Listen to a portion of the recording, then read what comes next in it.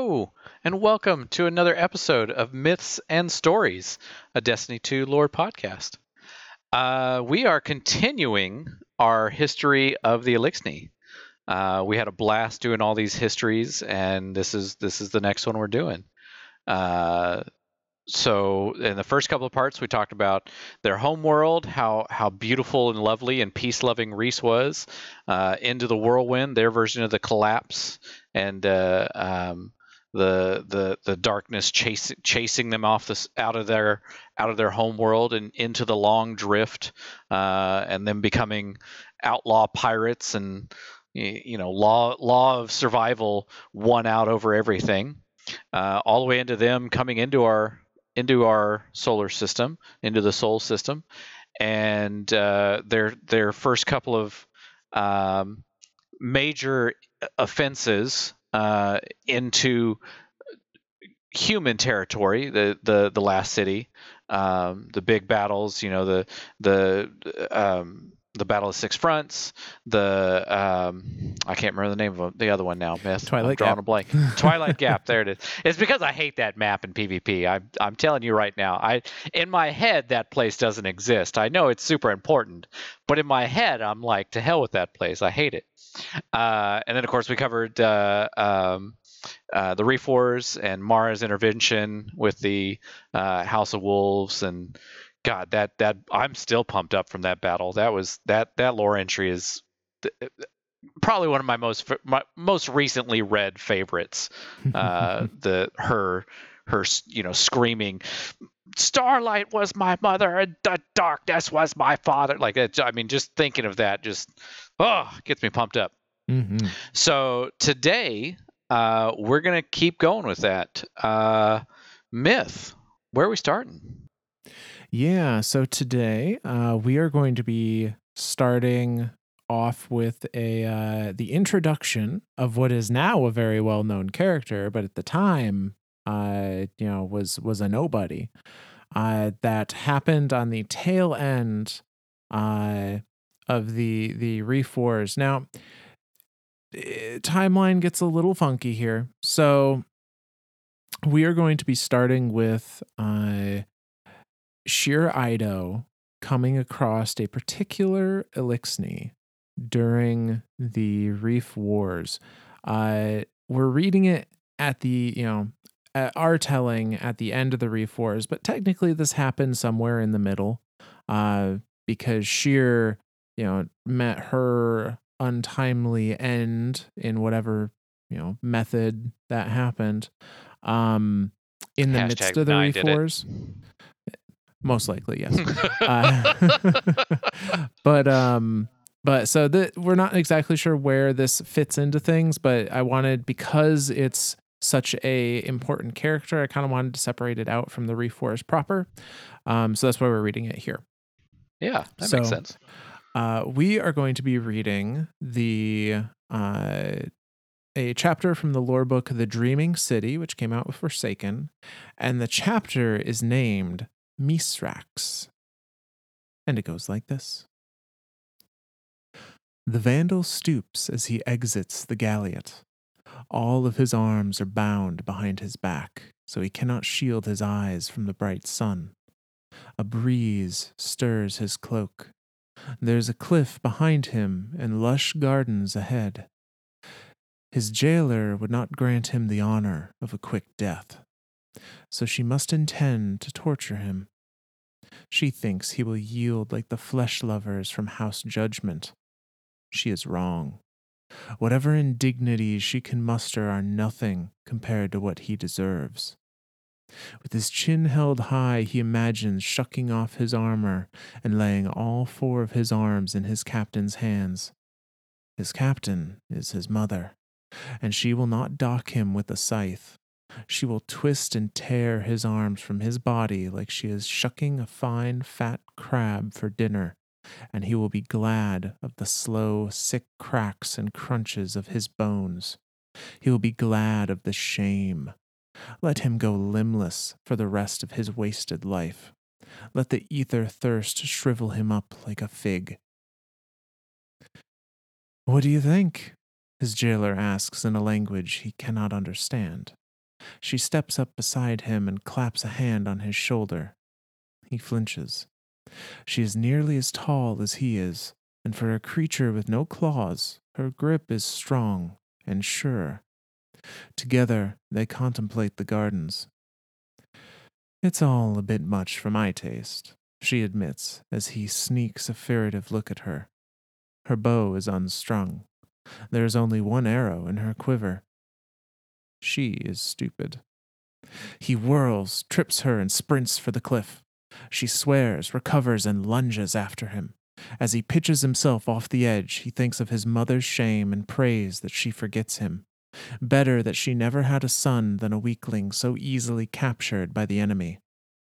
It is his bad luck that she catches his foot with one hand. His helmet slams into the rocky cliffside. A piece of his rebreather cracks off and disappears into the mist far below. He flails, but he cannot drag her down with him. Somehow, she hauls him in like a fish. As soon as she has him on solid ground, she binds his ankles with the string of her bow. All right, she says, catching her breath. All right. She chuckles, pats his shoulder fondly, and then pulls him upright like a sack of pisaks. She takes a step back, brushing off her hands against the seat of her trousers. He glowers, the surliest sack this side of the great machine, hating her horrible squared-off teeth and her blunt, stubby fingers.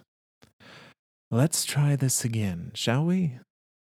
Drawing two fractal knives from the sheaves at her thighs, she makes a perfect Aurelius bow before him. Thunderstruck, he sits up straight and stares. Not good? She asks, and tries again. Furious confusion takes him. This is some kind of trick, blasphemous mockery. You're so vex, he rumbles.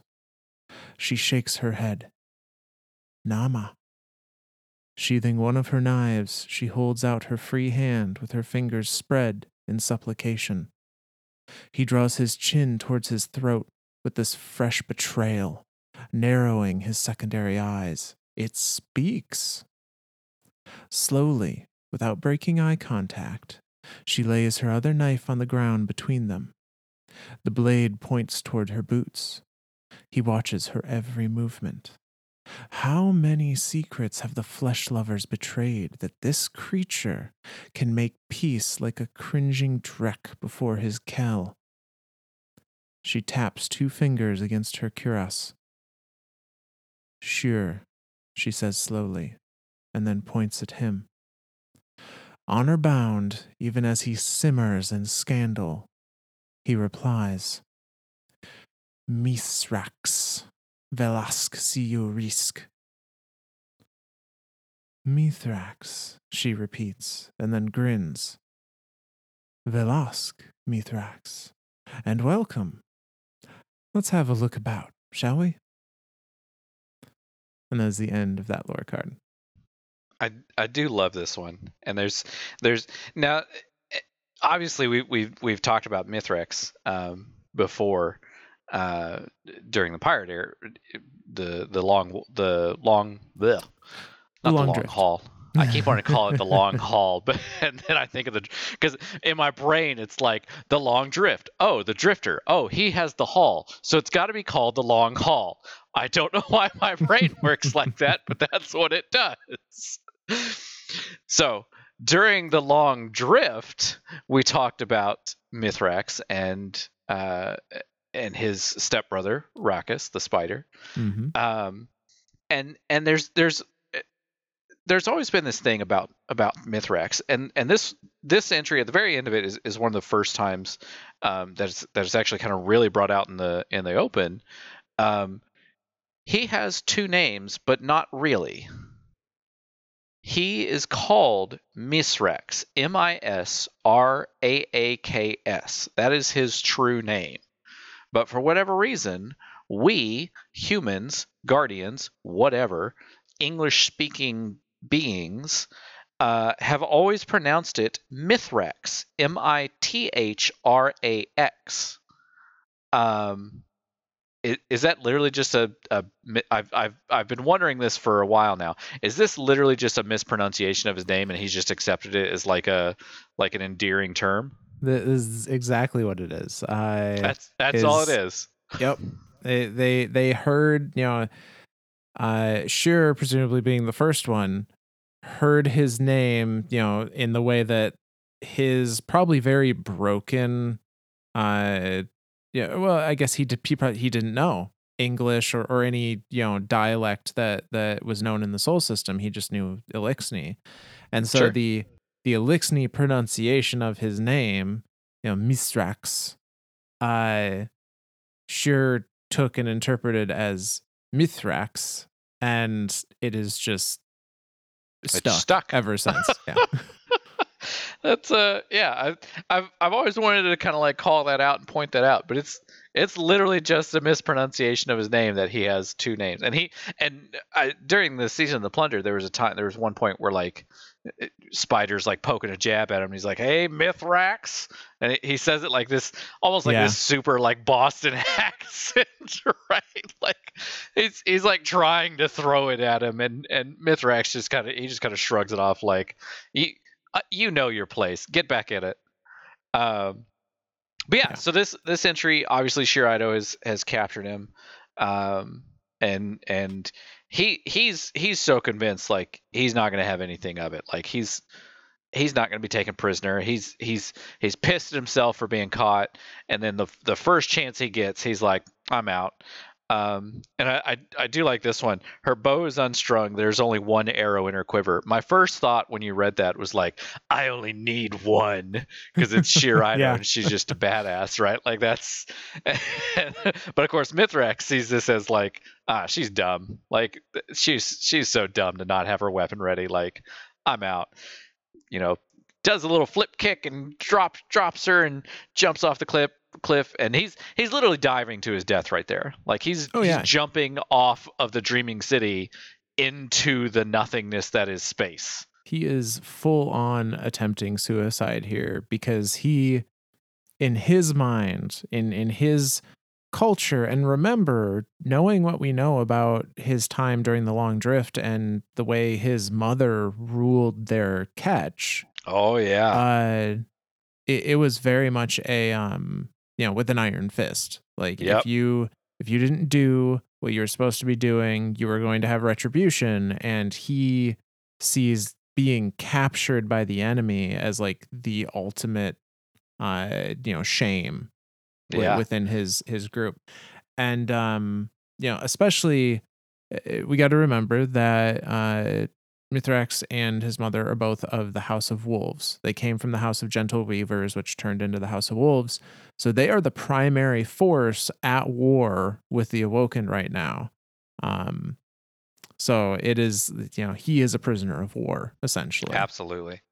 And eh, as with any prisoner of war, obviously there's a interesting exchange going on here.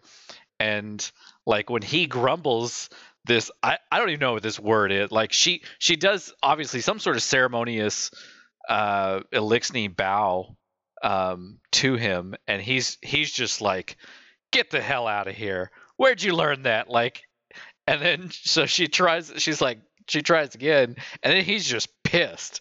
Now he's like, now you're just making fun of me. Now this is bullshit. You've caught me. Now you're just messing with me. And then he mumbles something. I have no idea what this word is. It Irisovics. I'm assuming he's cussing at her. Or something. And then she replies back in Eliksni, Mm-hmm. which is where he's just completely like, what the hell is going on here?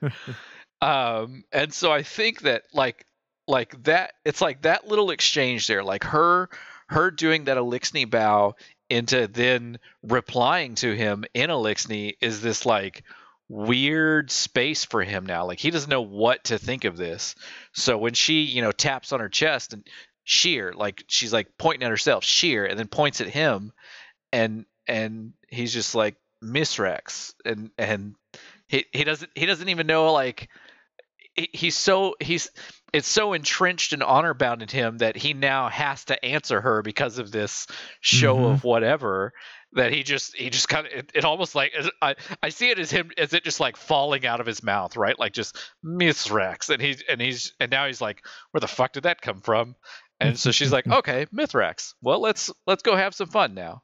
Yeah, and it's funny. So, yeah, this seems to be some kind of customary like proper introduction to one another. Yeah. Because she says her name is Sheer, and he responds, Misrax Velosk, and he tries to say her name back, Shiurix, Yep. Shiurix. Uh, and Velosk, I'm thinking means greetings or hello, because she says it back. Then Velosk Yep. Mithrax. And I find it interesting that he feels honor bound to respond to this gesture, because I think if it were his mother, she is so disgusted with the old ways of the Eliksni people by the point that the Oh long drift yeah. ends, that I don't think she would feel the same necessity to respond. Because this would be a very old world Reese Right. type thing. Right. Interesting. And so this tells me that, like, as much as he still is afraid, honestly, and wants to please his captain, his mother, he has more respect for the culture they came from than I think she does. Yeah. I think so. I definitely think that he yeah, I yeah. 100%. Yeah. Which kind of, makes sense considering where he ends up, and especially in the role of a splicer, which is a very, old world kind of Yeah. sacred tradition. But so Mithrax has met Shir Ido. As time goes on, forms a sense of camaraderie with her. Is no longer considered a prisoner, and is considered now a companion or compatriot. And we see that in the lore entry for the exotic gun Truth, the exotic rocket launcher that most people have probably forgotten exists. And we also see where another very recently reintroduced character um, came from during this time period. So the lore card for Truth goes like this.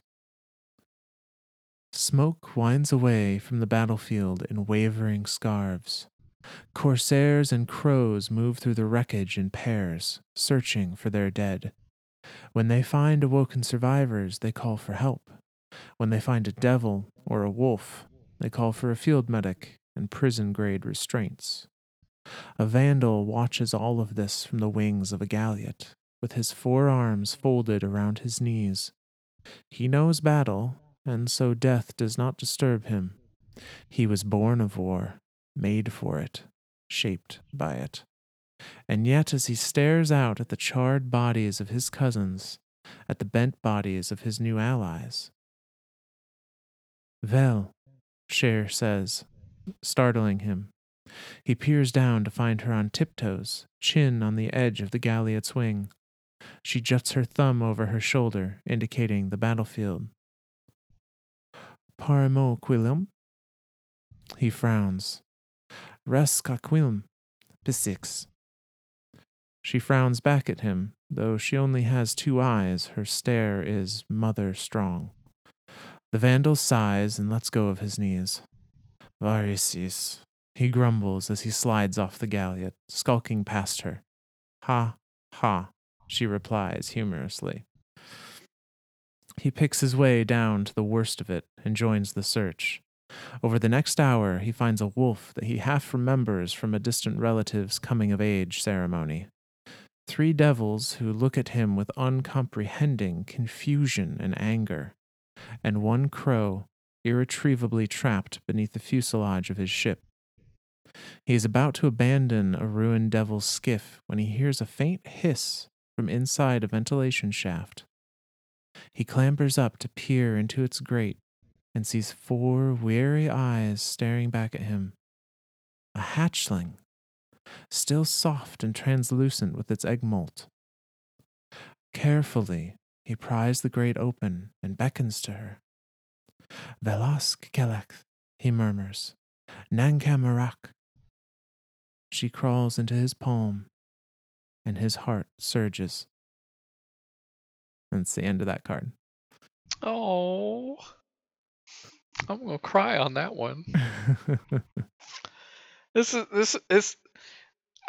this is an emotional one. Like, it starts off as just like this kind of like, yeah, battlefield, kind of. I'm assuming kind of like a scuffle during the Reef Wars or something like that has Yeah. happened, and they're kind of doing cleanup and stuff, and she, she's Shears over there like motioning towards battlefield, like, hey, you want to come check it out? And he's just like, this is dumb. I don't want to do this, and then he goes out and you find kind of like what you would expect to find, a couple of guys that he's seen before, and he's like, yeah, I think I remember these guys. Some who have no idea who he is or why he's helping the enemy, and then of course a crow who's just he's kind of screwed. He's stuck. And then this little hatchling, this little smallin, and it he rescues this smallin, and it just crawls into his arms, and he's so happy. It's such a feel good moment. It is. I like it. It is. And anyone familiar with Mithrax during the current season, I may correctly guess that this is the moment where Mithrax finds Ido, who is now fashioned as his daughter, his adopted daughter, and is in fact named for his friend Sheer Ido. Yep. So this was the moment that he found her. It's so heartwarming. It's such a good moment. Okay. It is. I'm done gushing. I promise. So, with that, little silver lining, little glimmer of hope to the Reef Wars, and the Reef Wars coming to an end with the capture of Skolas and his forces, we are going to move ahead in the timeline a little bit.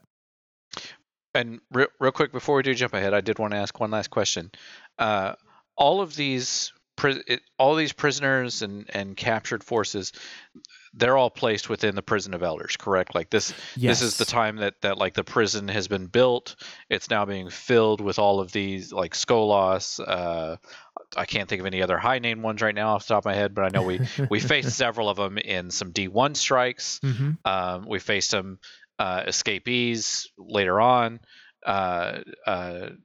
in Forsaken, and then of course at this point I think we talked about this last episode, but the one lone member that's left of House Judgment, Varix, is now fully allied with the Queen and is like her personal, what would you call him? Her scribe? Advisor, I suppose. Yeah, probably advisor to all things Eliksni. And he is now the warden of the prison of elders. He looks after the prisoners there. And that's not to say that all of the House of Wolves ended up in the prison, because there are some that pledged fealty to Mara, under Varix's suggestion, and recognize her as the new Kel. And so kind of like the ones we saw back in D1. Yep. In that cutscene where like our guardian is like, what the hell? Like, what are you doing with these fallen? And she's like, this one doesn't know these are mine. Yep. Yeah. Okay. So yeah, no, that is a good point. So a lot of them are prisoners in the prison of elders during this time. And that's particularly the House of Wolves that took part in that Reef War. The other three major houses, Kings, Devils, and Winter, they all just got pushed back at the Battle of Twilight Gap. I was going to say, completely decimated there. very nearly getting a victory until the Guardians kind of rallied and pushed them back. And specifically Shax. I want that to be specifically known. Shax, yes. Shax and his screw you, Saladin. I'm doing my own thing.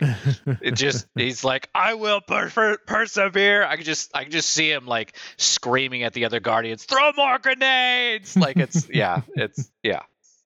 No, that is absolutely what was happening. What do you mean you can't concentrate when I'm yelling? Yes, that is why they failed. That is why the Eliksni failed at Twilight Gap. So these houses, though, have taken major blows from their defeat at, Six Fronts, from the Devils, having lost at Six Fronts, and then all of the houses having lost at Twilight Gap. And that was the last major offensive from the Fallen or Eliksni against the city. After that point, they were too fractured, too few in number, and the city and the Guardians had just built up over time to make it even more insurmountable of a place to try and assault. And enter a lone ghost wandering around the ruins of the Cosmodrome on a particular road next to a bunch of rusted out cars, who comes across the body of a previous citizen and decides that's the one. That's their guardian. VIP 2014. Heck yes. And they resurrect us, the player guardian, in Destiny 1. And we play a very big part in what becomes of the houses after Twilight Gap. Throughout the course of Destiny 1 and its various expansions. So the very first thing that happens, the House of Devils. So after Twilight Gap, the House of Devils has lost their Kell and is being ruled by Rixus, who is the Devil's Archon. Now, for those that may not remember, the hierarchy essentially was that you had the Kell, you had the Barons, and the Archon was kind of in between the Baron and the Kell and was considered the religious leader. They were the ones that worked on and fixed servitors, which are necessary to have ether, and the servitors are kind of seen as demigods in a sense. I mean, without ether, the Eliksni are kind of screwed. Just a bit, yeah. I could definitely see why they're portrayed as essentially gods, like or demigods, I guess would be the more proper term. So Twilight Gap, House Devils lost their Kell, so they're being ruled by the Archon, the religious leader that was kind of second in command to the Kell.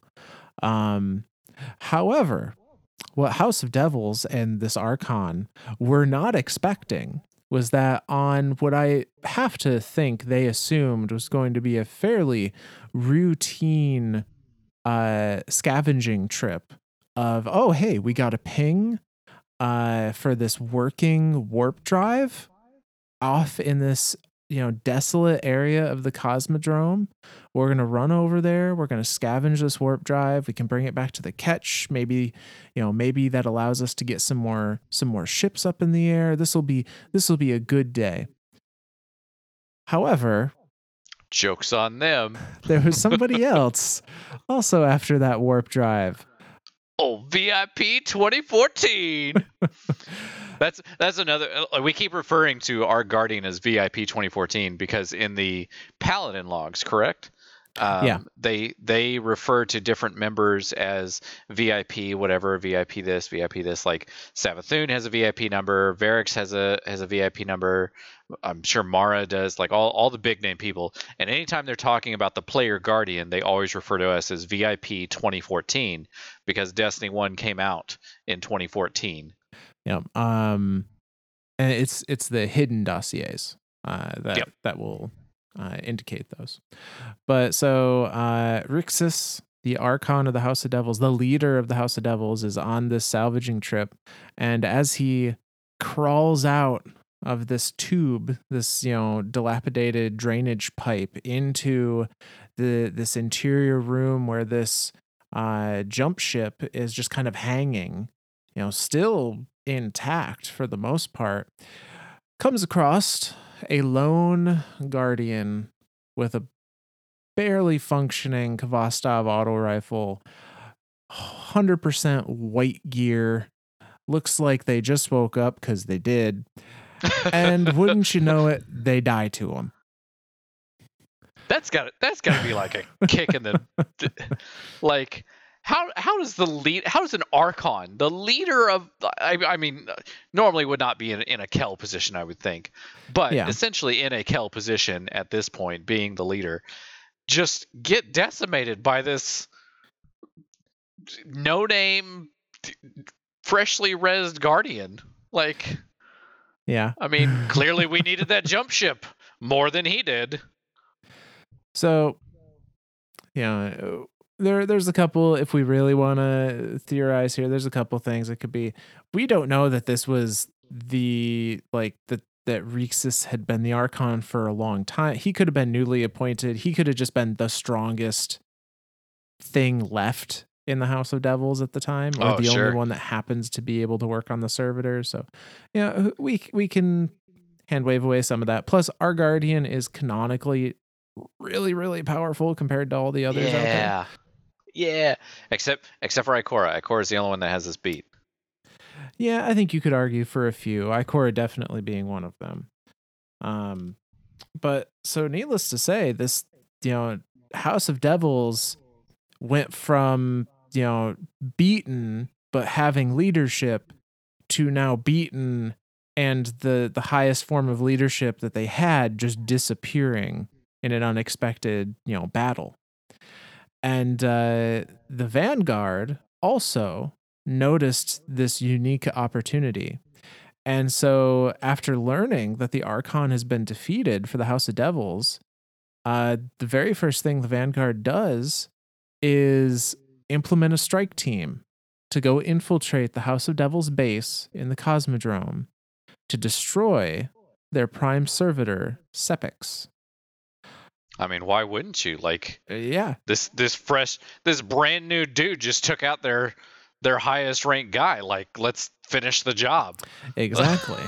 Especially House Devils, who have been kind of a thorn in the side of the city for a very long time. Sure. They were the ones that attacked at Six Fronts.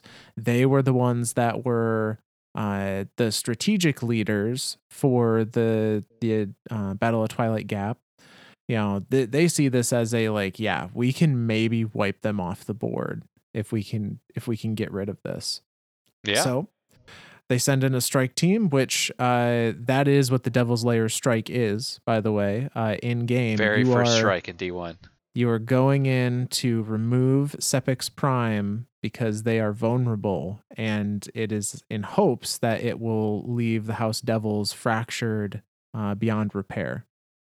And as we do in the strike, we are successful in that. We go in, we kick down the door, we kill some spider tanks, and we take out Sepix. And now House Devils no longer has a servitor or an Archon to fix the servitor, and they are in a bad way. Canonically, it's hard to separate that from gameplay because we know. I mean, there's a GM right now, a Grandmaster right now to go do Devil's Lair. So canonically, we have beat that once, and that was like the end, essentially the end of House of Devils. Like the end for a while. That's a better way to put it. The end for a while for House Devils. Like that's yeah. Yeah. Because video game, we also want to run strikes, so, Right, and yeah. we like loot, so But we don't yeah. stop there. The very next house on our list is a house that we actually have not talked about up until now because it didn't exist until the beginnings of D1. And this is called the House of Exile. And Ooh. as it sounds, this is a house essentially made up of misfits and exiled members of other houses.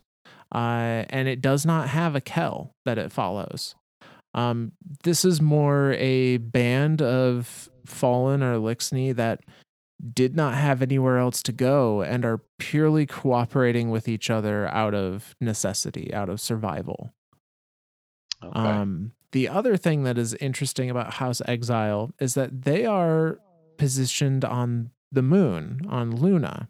I think the only thing that isn't Hive on the moon, right? Yeah, yeah, and there aren't any other fallen houses that have any official houses that have ever been on the moon in a major capacity like Exile is. And their main goal is, to try and steal relics from the Hive to bring themselves up in power. Sure.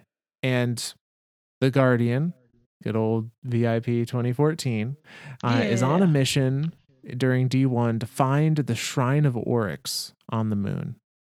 And in the process of that mission, the Guardian ends up in the midst of a battle between the House of Exile and the Hive. And seeing the opportunity, the Guardian removes the major players that are in that skirmish of the House of Exile. The most prominent being the House of Exile Baron Frigoris. I love your wording of that. Removes. Yes, so we brutally murder. There we go. That's the correct way to go about. No, yeah. I mean, kinda.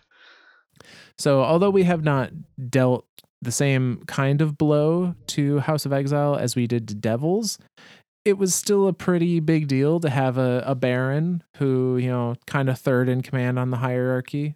Kel, which Absolutely. Exile doesn't have, Archon, and then the Barons. So we've removed a Baron, and that's pretty significant for a small kind of misfit house like that. We're just kicking people's faces in, like not even like how did Yeah. we the Guardian not just completely eliminate all the fallen?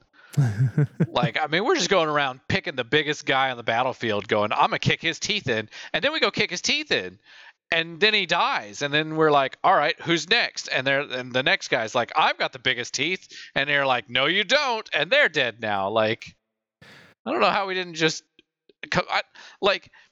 Honestly, that's what genuinely kind of amazes me. Like when you come into D1, and to think of the history that's happened up until this point, right? Up until this little like skirmish onto the moon into House Exile, we've come across a few fallen in game in D1 at this point, but it's literally been like twos and threes. Like it's like nothing. And to think that there are even anything left at this point from all of the major offensive just completely failing is kind of mind-boggling. Like it the Eliksni are kind of resilient. Oh, they are. And we have to remember that not all Eliksni fall into the major houses at this point in time. Like clearly That's there true. were still the pirate crews. We're still going Yep. around for those that didn't join a house after the long drift. I assume there were groups of Eliksni that just didn't join a house period and just, tried to survive in whatever way they Oh, could. sure. Um but also these houses were really big. Uh Millions or billions? at least millions. Okay. Because we have to think the fleet, the military might of House of Wolves was calculated in the millions, a Oh, million that's right. plus. That's right. Presumably the other houses, at least devils and winter and kings, are probably similar. So, Yeah. Complete speculation, but we're maybe looking at like 10 million fallen out there, 10 million plus from those major houses, at least at their prime. And even if that gets cut down, then we're let's say like half of them are lost. There's still 5 million roaming around. And if they are not making a big push anymore, then 5 million spread across a bunch of different areas could stay under the radar. Some of them would be able to stay under the radar. Because, well, and like in D1, like they were all over the Cosmodrome. They were all over the moon. They were all over Venus. Were there some on Mars? Or am I making that up? No, there was at a time. So I mean, we're talking they're just spread out everywhere. Yeah, and I say actually that rolls us right into the very next house we're going to talk about, which is House Winter. Okay. So after our disassembling or at least collapsing of House of Devils and our blow made against House of Exile, House of Winter is next on our list. And House of Winter, if you remember, were the scientists. They were the more researchers and figure out how stuff works kind of speciality. And it would make sense that we find them on Venus in the Ishtar Sink, trying to break into the Ishtar Academy archive. Like the old world human stuff. Like yes, like Golden Age Ishtar Collective archive. Okay. Yeah. So we have a mission that takes us down into the archive, and we discover that there are fallen of the House of Winter there trying to break in. And we push them out of the archive. We don't kill any major players as far as I remember. I was gonna say, did we find the next biggest teeth guy and kick his teeth in too? There seems to be a theme going on here with Original Destiny of just finding the biggest guy and kicking their teeth in. Yeah, in that particular story mission, I don't think he's anything. It's a captain. I don't just a captain, maybe a baron, but not like a Kel or an Archon or anything. Right. But we fight them out. We push them out of the Ishtar Academy ruins. And after we do that, we receive word from the Vanguard that they have detected that the House of Winter Ketch has been seen on the surface of Venus near the Ishtar Sink. So this was not just a little scout team. Like their Ketch, their main mother ship, is on Venus. And again, VIP 2014 doesn't want to waste a good opportunity. Oh, hell no. And so that when the Vanguard organize a mission for the Guardian to raid the ship, they do it. They, us as the Guardian, go through Venus. And I remember bits and pieces of playing this mission. And I remember it being such a cool set piece, because you would come over kind of the hills of the Ishtar Sink, and you'd be looking down into this area with scattered fallen combatants, and there's just this giant ship sitting there. I think I remember this. I don't know that people realize the size of a Ketch. Oh yeah. We're used to seeing the little drop ships, but a Ketch is so much bigger. Well, I mean, a Ketch, for size comparison or perspective, when you're this season, when you're doing Ketch Crash, you're literally raiding a Ketch. Yes. That's how big of a I mean, they have rooms in there that holds 2 spider tanks. Yeah. Like these things are huge. They're genuinely huge spaces. I mean, because obviously you got to think like as far as like a fleet, like that big catch would house everything. It would house all the little drop ships, all the spider tanks, all the everything. So yeah, it's those things are huge. And I'm trying to remember when exactly this particular mission that you're talking about happens. Is this during the D1 campaign or was this one of the DLCs? This was during the main D1 campaign. Okay. Okay. Yep. So it is the one I'm thinking of. Okay. Yep. Perfect.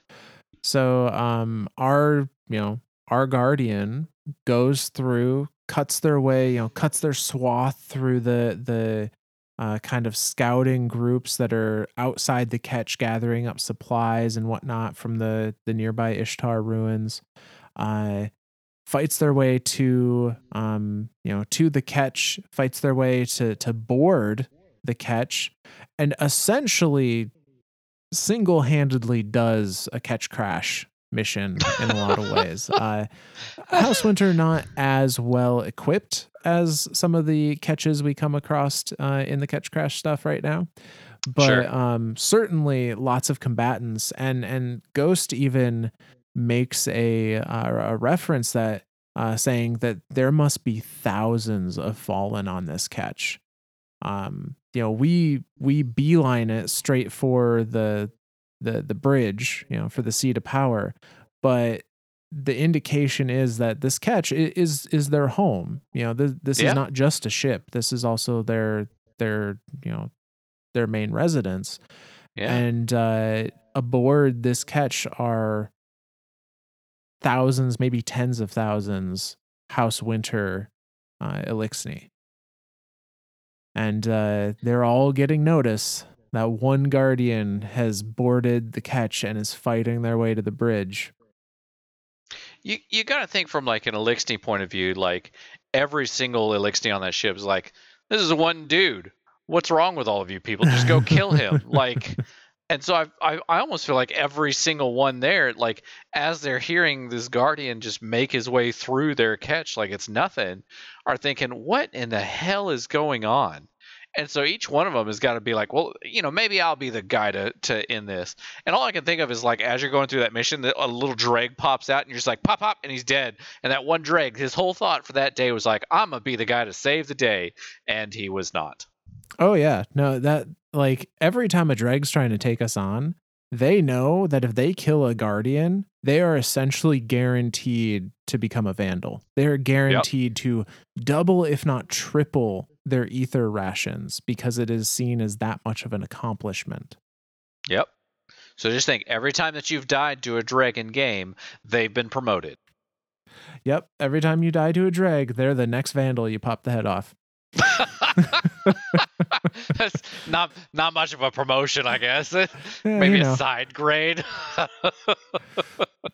But it's an interesting thought. So on one hand, yes, it seems like, this ship of thousands would be like, okay, one guy, what's the big deal? On the other hand, remember that the Battle of Twilight Gap was multiple walker tanks, probably millions of Eliksni if their Oh, yeah. forces were equal to what the Wolves was bringing. And there were, I think, 20 named guardians that held that wall. I'm sure there were other forces that were unnamed, maybe civilians that manned the guns on the walls, maybe other guardians that just didn't get as much fame and glory from it, but 20 or 30 guardians and a couple civilians fended off potentially millions of Eliksni at Twilight Gap. Dude, that's kind of that's kind of mind-blowing, to be honest. Like, Yeah. yeah. So on one hand, like, it's 1,000 versus 1. What's the big deal? On the other hand, they've seen what a well-equipped guardian can do to a lot more than 1,000 Eliksni. All right. So needless to say, our guardian proves that that was not a one-off occurrence, does fight their way to the bridge of the ship, and is successful in killing Dracus, the Winter Kell. Bam. So we've killed. So as far as us, the Guardian, we've killed an Archon, a Prime Servitor, a couple of Barons, a Kell. Like we are kind of badass. Little bit, little bit. We are certainly not the only factor, but we are a pretty major factor as to why the fallen houses are in the state they're in at right now in game. Yeah. We the player guardian have played no small role in the disruption and extinction of some of these houses. Jesus. Maybe, are are we the bad guys? I mean, it's tough, right? Like, it's an invading force. Some of our gear has skulls on it. I think we're the bad guys. To be fair, some of the Guardian armor is literally bones of various things they've killed. So we might be the bad guys, man. So our player Guardian has stormed Winter Catch, has killed the Winter Kell, but House Winter is inventive. They're not going to go down just because their main leader has gone down. Sure.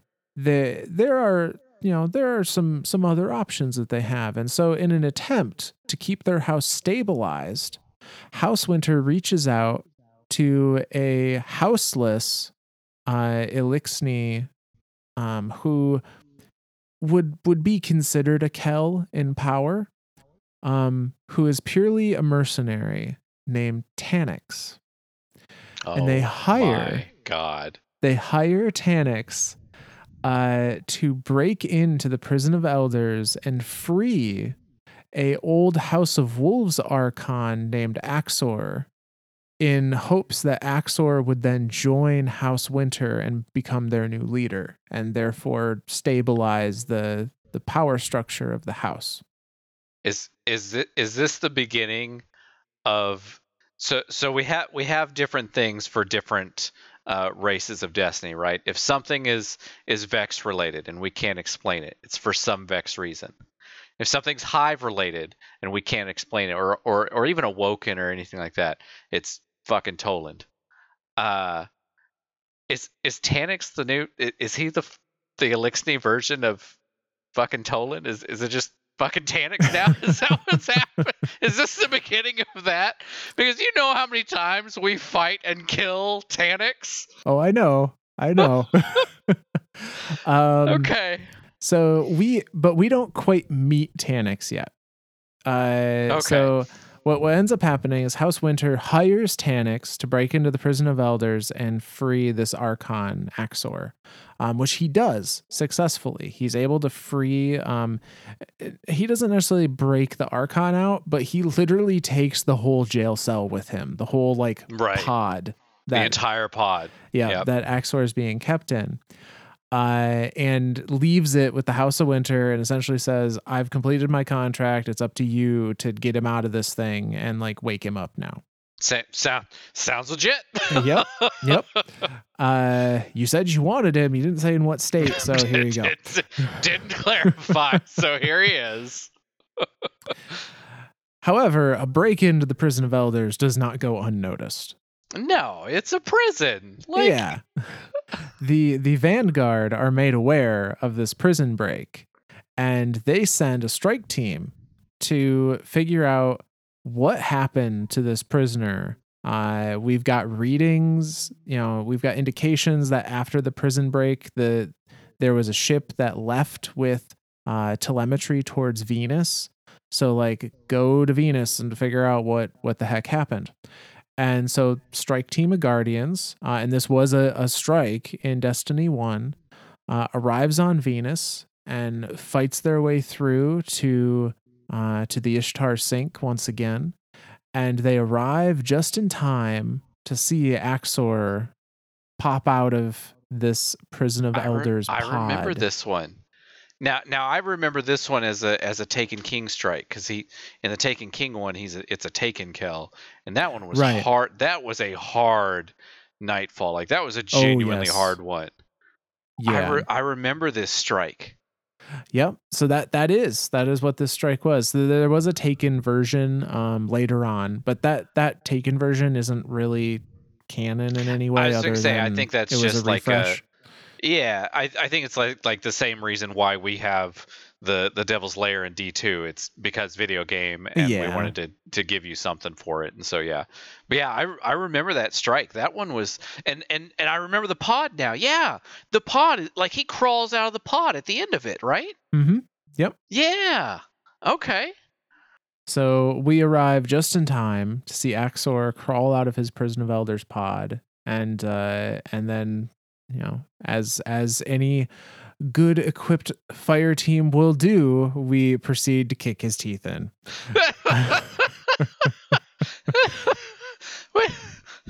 All right. Which Check accomplishes the box. yep, check the box, which accomplishes removing a previous House of Wolves archon from the chessboard, and now truly leaving House of Winter leaderless and without direction. Is this the last we see of House of Winter? I believe they pop up once or twice more later on, but this is the last we see of them during the D1 campaign before the expansions.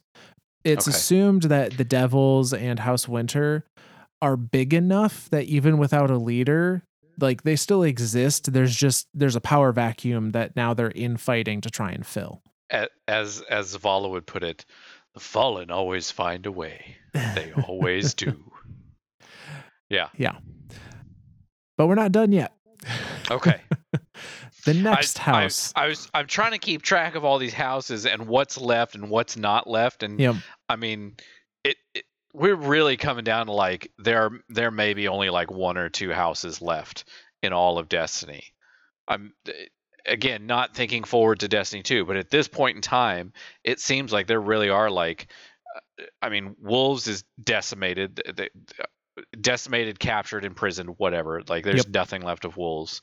Winter now is Kellis. Devils is Kellis. Like they're not just Kellis. They're Kellis. They're Baronless. They're Archonless. They're Servitor Primeless. Like Yeah. there is no major leadership running any of these houses. So we have what, Kings and Kings. I think that's the only major one left. Kings is the only major one left, and that's the next one we're going to talk about. Okay. So Kings actually does pretty well for themselves, all things considered, compared to the other houses, at least. I mean, just having somebody alive and in charge is this just seems to be par is what we're shooting for. So the only major run-in that we have with the House of Kings during the D1 campaign is that actually while we're chasing the Hive General Omnigul. Omnigul, in an attempt to shake the Guardian strike team that is after her, leads us through the House of Kings territory. And the House of Kings Baron, Fiskin, sees doesn't see Omnigul or is not aware of not Omnigul. To this Baron, it's just some Guardians running into their territory, and they try and defend themselves.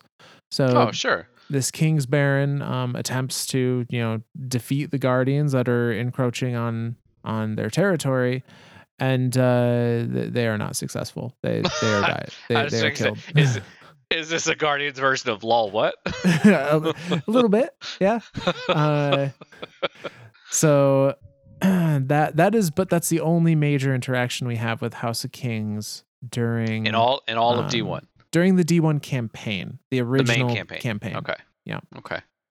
I do miss Omnigul. I that scream. That scream is It's so iconic.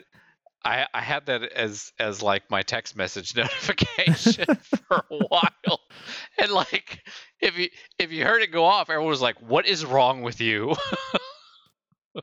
That But sounds then about those right. who knew, and they were like, "Oh shit, Oh no, where is it? where is it?" Like that was another. Again, this is me reminiscing a little bit. That was another fantastic Nightfall strike from D1. That was just a. Yeah. I mean, that was a genuinely hard one, but it was fun. It was that room. Like we have something similar in D2 with the Navoda strike, but that room was literally half the size of what it is in D2. Like it was the smallest boss fight room I think in all of D1. I can't think of any room that was smaller, and it was just Yeah. thousands and thousands of hive coming at you nonstop. Like there was never a point where you could like catch your breath. It was God, that was a good one. Okay, so we've So killed it. We've killed this lol what Baron um, for House Kings. for House Where does Kings, that lead us? so that kind of concludes the major interactions between the Guardian and the Fallen houses during the D1 campaign. The Right. next time that really we deal with the Fallen in a great capacity is going to be during the House of Wolves expansion for Destiny 1. Now, I thought these cats were dead. House of Wolves had been, imprisoned primarily in the Prison of Elders, and for reasons still not really understood, Mara gifted Skolas to the Nine as some means of tribute or bribery or to get something back from them. We're not really sure what It the seems like deal such a there weird. was. It seems like such a weird transaction, right? Like why? Like what I well, I guess I can kind of see why on the Nine's end, right? Like this is an alien force. Like cuz the Nine are central to the Soul System. They really don't Right. know I want to say don't know anything outside the Soul System. Um or at least I don't think they do. So to see this as an alien force and to have someone that communicates regularly with them have control of this of an alien force, it had to have been some means of study or something. That's the only thing I can think of. I That makes the most sense to me as well. Is especially if Mara believes the Nine are responsible in some way for the fate of Sheer Ido, because remember, Sheer, Oh, just died, quote unquote, during the Reef Wars. that's right. And So all that was left was that strange coin. yep. Oh, that could have been some type. I think you're right. So this I this think there was might some type of bargain be there. yeah, this might be a like, hey, I'll give you this specimen if you give me Sheer back, or information about Sheer, or she might have been trying to cut a deal in that way. And for one reason or another, the Nine didn't bite. They essentially received Skolas and then just let him go. And That's I'm looking at this from the point of view of the Nine, and this thing shows up. And you're just like, nah, screw that, and just sent it back. Like return what? to sender. Like what? How messed up is that? Like Skolas is just sitting here, just like this is dumb. Why am I a prisoner? Like this, and then appears before the Nine and is like, holy shit, what is this? And the Nine just look at him like, nah, I don't want it, and just send it back. And he's just, what do you mean you don't want it? I'm Skolas. I'm Skolas. And the Nine's just like, nah, we're good. We're good. So Skolas takes his unexpected release from captivity and uses it to send a rally cry across the soul system to all the different houses. That's an important part too. Like the Nine doesn't give him back to Mara. They literally just release him. Like they Right. just spit him back out. Yeah, he is free to do as he pleases. And what he does is try to rally all the houses to his banner. And we Yeah. actually see the message he sends out to all of the different houses via the D1 grimoire called Ghost Fragment Fallen 3. And that message goes like this: Ask them our name. Ask your masters what they call you. Ask the hollow, the hateful, the awoken with alien dreams encrusted in them. Ask them our name. Fallen. They name us fallen. Listen to me, wolf-born. Heed me, whirlwind scattered. I am the ghost of Cybele, the cunning claw of Eris, betrayed, chained, encrypted by the queen, and sent back from the darkness to save us all. The days of Kel and House end now. The calendar of slavery and abashment goes to the fire. We are a new calendar. We are an age of beginnings. Each of us is a day. I am the first, Kel of Kells, and I am the last, the Dreg of Dregs. I have conquered and been conquered. I am all of us, and all of us are I. In the shape of my life, I bind up all of us, all of our fury, all of our grief, all of the lives we have wasted against each other. Together we speak our new name. Remember the hope that brought us here. Remember the age before the whirlwind, when ether ran free, when we ruled ourselves and our futures as kings. We wanted more than glimmer and glints and hairlaways. Always remember that we came to this star in hope, and remember that we were denied. Remember the city of the death of children, the city that docks, which claimed for itself the great machine that might have saved us.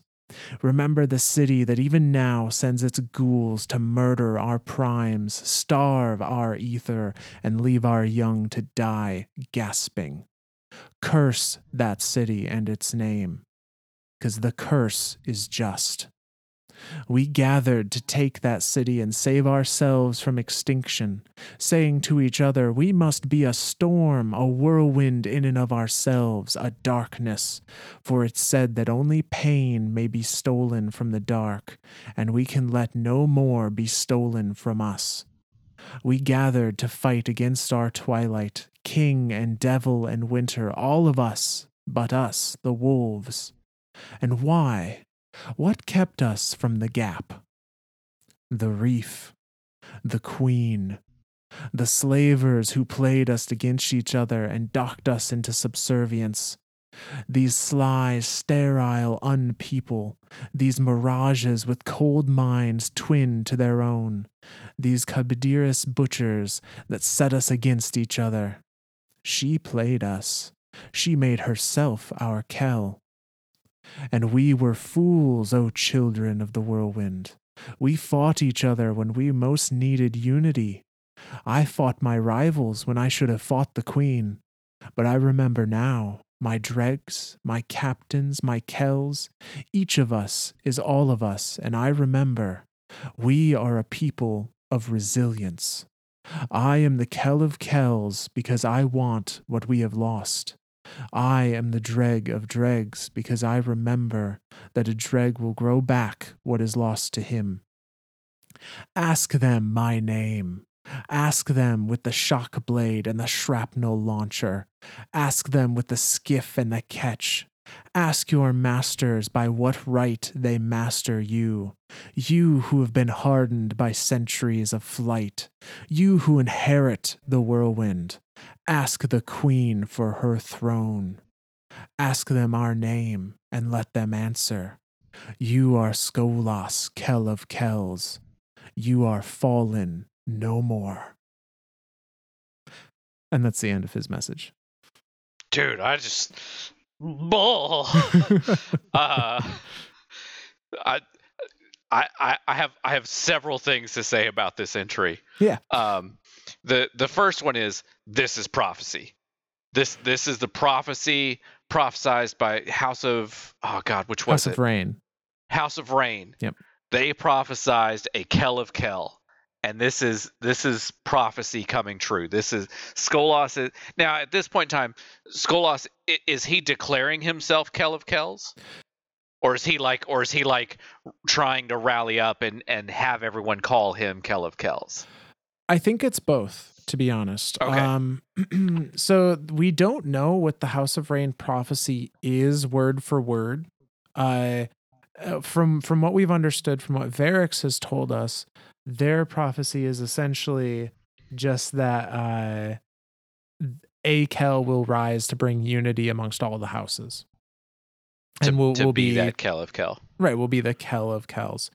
And I don't know that we're seeing that prophecy being fulfilled necessarily, but we're seeing Skolas believing that Yeah. he is the one to fulfill it and using that kind of, the Eliksni version of an Arthurian legend to I try and rally everyone behind him, to try to get so everyone to recognize him as this grand leader and pledge to his cause.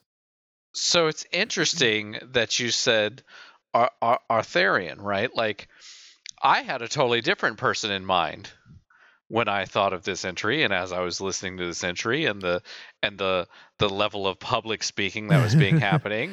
Yeah, yeah. So and again, you know me, I'm a huge World War II history buff. I love reading about that time period, and I've studied a lot of it. This is very similar to, and even the way it happens is very similar to Hitler. Hitler was imprisoned. While he was imprisoned, he saw that, he said, "Okay, this is the way I need to lead the people," and da da da da, and writes his book and all that stuff, and then comes to power. Skolas has a very similar way. He's fighting between all these different houses. He gets imprisoned after his time in prison, where Mara trades him off to the Nine, and the Nine's like, "Screw this, I don't want you." He comes out the other side of like, "Okay, let's rally up. Let's rally up. We shouldn't have been fighting each other. We should have been fighting the Mara. We should have been fighting this. Like, come to me, rally to me. Let's go." Take back what's ours type thing. We are fallen no more. Like it it it's I don't know.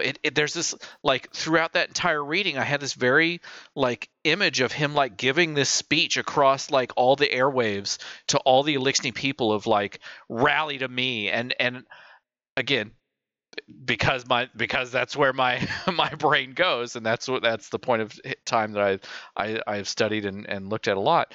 That's who I thought of in there, and it's just it's interesting to see the similarities there, that are a rallying cry in the darkness of so many people coming from the same place and being lost, and having lost so many different battles at so many different points in time, to finally have a voice in the dark to say, "Okay, this guy, he at least talks like he knows what he's doing. Let's go. Let's rally to Skolas. Let's make him the Kell of Kells." Yeah, no, I think the similarities are worth, are worth talking about. The Arthurian legend portion I attribute only to this prophecy of there being, a king of kings kind of thing. Um Okay. that's the Okay. only bit Yeah. that I kind of see as Arthurian, and in that there, will be a great uniter that is benevolent and will make everything better kind of thing. Um but how Skolas goes about it and how Skolas is portrayed, I think you're pretty much on the money there. He a lot of similar patterns. And another thing is, in his message, not only is he saying to rally and unite, but he's also giving them a very clear target Yeah. for their aggression. Yeah. And I think that's where I drew that similarity there. And it's like he's trying to get them to target a single thing and say, "This is what it is. This is who we need to go after." And it's spooky, right? Like it's really is kind of spooky to see that coming from Skolas, and to kind of think of it in terms of human history, and go, "Okay, I've seen how this plays out before, and this is bad. Yeah. And that's where I think of Skolas as like he is bad. Like he is just bad. Full stop. Oh, There's yeah. no like he's bad because or he's bad but no, it's Skolas is bad. Full stop. Yeah. And his rallying cry though, it works. Yeah.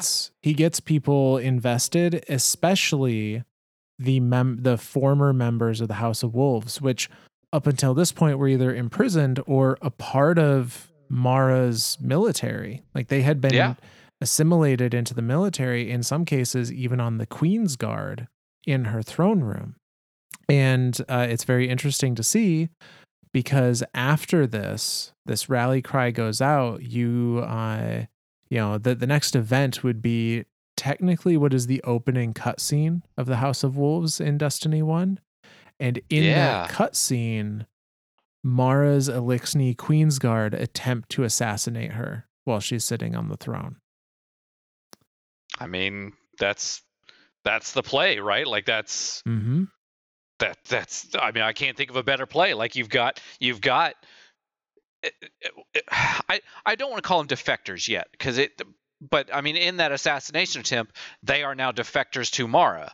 Like it's almost like they're defectors both ways, right? Like in one sense they're captured and are now kind of defectors of the Eliksni to the Awoken now.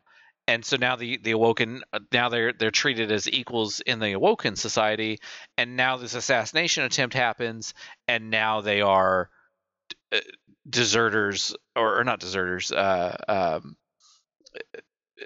but they're now no longer part of Mara's court. Like Right. now they're defectors of the Awoken now back to the Eliksni. Like Yes.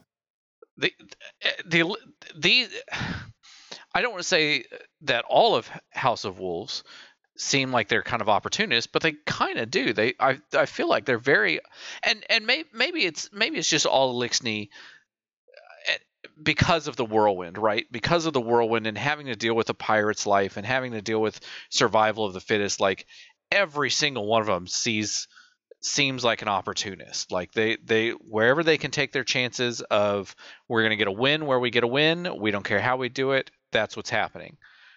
Now it definitely seems like ever since they've made it to the Sol system, uh, it, well maybe even before then because of the long drift, the long haul. I keep wanting to say long haul. Uh, the long drift was obviously way before they like. I mean, it was thousands of years before they got to the Sol system during that time, but they definitely I feel like they are very much opportunists there. Oh yeah. No, I think that is 100% accurate. And we see a little conversation about this defection in the D1 Grimoire card called The Hunt for Skolas that kind of shows a little conversation immediately after the defection of the House of Wolves from the Queen's Guard and elsewhere. Uh, between Mara and Petra, and the only Eliksni that has stayed loyal to Mara through this, Varix. And that little Yeah. grimoire card goes like this: Varix, my queen, my Kel, it is Skolas, they say. Petra, that's impossible. My lady, you assured us all that Skolas would never be seen again. Mara, has it been confirmed? What does it matter? They always fear him, dead or alive. If not this Skolas, then another Kel. It is why the Queen Breakers rise and the prison breached. No one will call you Kel when a true hare makes a claim. Petra, report to my brother for any intel from the crows. Varix, see to your channels. Find the one who calls himself Skolas. Yes, of course, my queen. Your Grace, I will not relent until it is done. I know. That's why I've called you both back. And that's the end of that little lore card. Yeah. Skolas. I every time Varric says it, like I remember going through the expansion, and now I was a little late to the Destiny game. I started playing in Taken King, so with Taken King came the, if you bought it, you got the 2 DLCs, Dark Blow and House of Wolves, and so like I didn't realize at the time that they were like separate missions, and so like I'm doing like a main storyline, and then I do a House of Wolves storyline, and then this thing happens, and then I do a Taken King thing, and then I do, so I'm bouncing around like crazy. But then like I remember going back through it again and going, oh, okay, this is this storyline, this is this storyline. Let me play these individually, and I always remember Varix was your main point of contact throughout that entire DLC. Um, he was like everywhere you went, it was him telling you, this is the next pot, this is the next place to chase down Skolas, this is the next place to go, so I always remember his voice, Skolas, blah blah, yeah. Yeah, Ferrix is a fun one. And he and Petra were the main points of contact for the House of Wolves DLC. And they are the ones that are accompanying us over the comms for the various missions of that DLC. So in response to learning that at the very least there's been an uprising. It's unconfirmed at this point for the Awoken if this is truly Skolas or someone just trying to enact his name for their advantage. But regardless, this is a problem that the queen decides they're not equipped to deal with on their own, or she does not want to risk her own resources unneededly. And she also knows that due to the events of the D1 main campaign, she is a guardian that owes her a favor that she can call in. I was going to say there's there to owe Queen Mara favors. Yeah. Kind of a big deal. So the queen makes a proclamation. She says, "Open the reef and its treasury to the Guardians in exchange for their assistance with hunting down Skolas and the betrayers of the House of Wolves." And thus I mean, starts the campaign. if there's anything a VIP 2014 can get called upon, that's loot. Oh yeah. you you tell us there's loot in something, we'll go farm the piss out of it. We don't care. So the very first thing that the Guardian does is tracks the signal of this message to Venus. And it's found there that Skolas has already negotiated with the House of Winter, the remnants of the House of Winter on Venus, and has won their support. So, this is a house that is presumably going to be allied with him and assist him with his, power, claim to power, essentially. And because now us, the Guardian, have actually seen Skolas at this point, we know that it is in fact him. And Yep. we see a little bit of that information conveyed in the D1 Grimoire card called Akel Rising, where there's a conversation between Mara and Petra that goes like this. "So it's no lie. It is Skolas?" "Yes, my lady. A guardian got eyes on him in the Ishtar sink. I used ghost telemetry to confirm. Same pelt, same awful voice. We drove him from the Winter's lair. How did he... And you would have me consider this a success. What of Winter itself? Your report is unclear." "You are correct, my lady. I would not call our mission a success. Skolas managed to win over, well, a substantial number of Winter soldiers have taken up the wolf banner. He calls himself Kell of Kells now." Silence follows. We found him once, we can do it again. I have a plan in place. As soon as the Guardian returns, then go. Continue the hunt. Petra, you must not fail. I will not, my lady. That's the end of that grimoire. Yeah, hunt him down. Captured him once. How hard can it be to get him a second time? No. And we got VIP 2014 on our hands. This should be a cakewalk.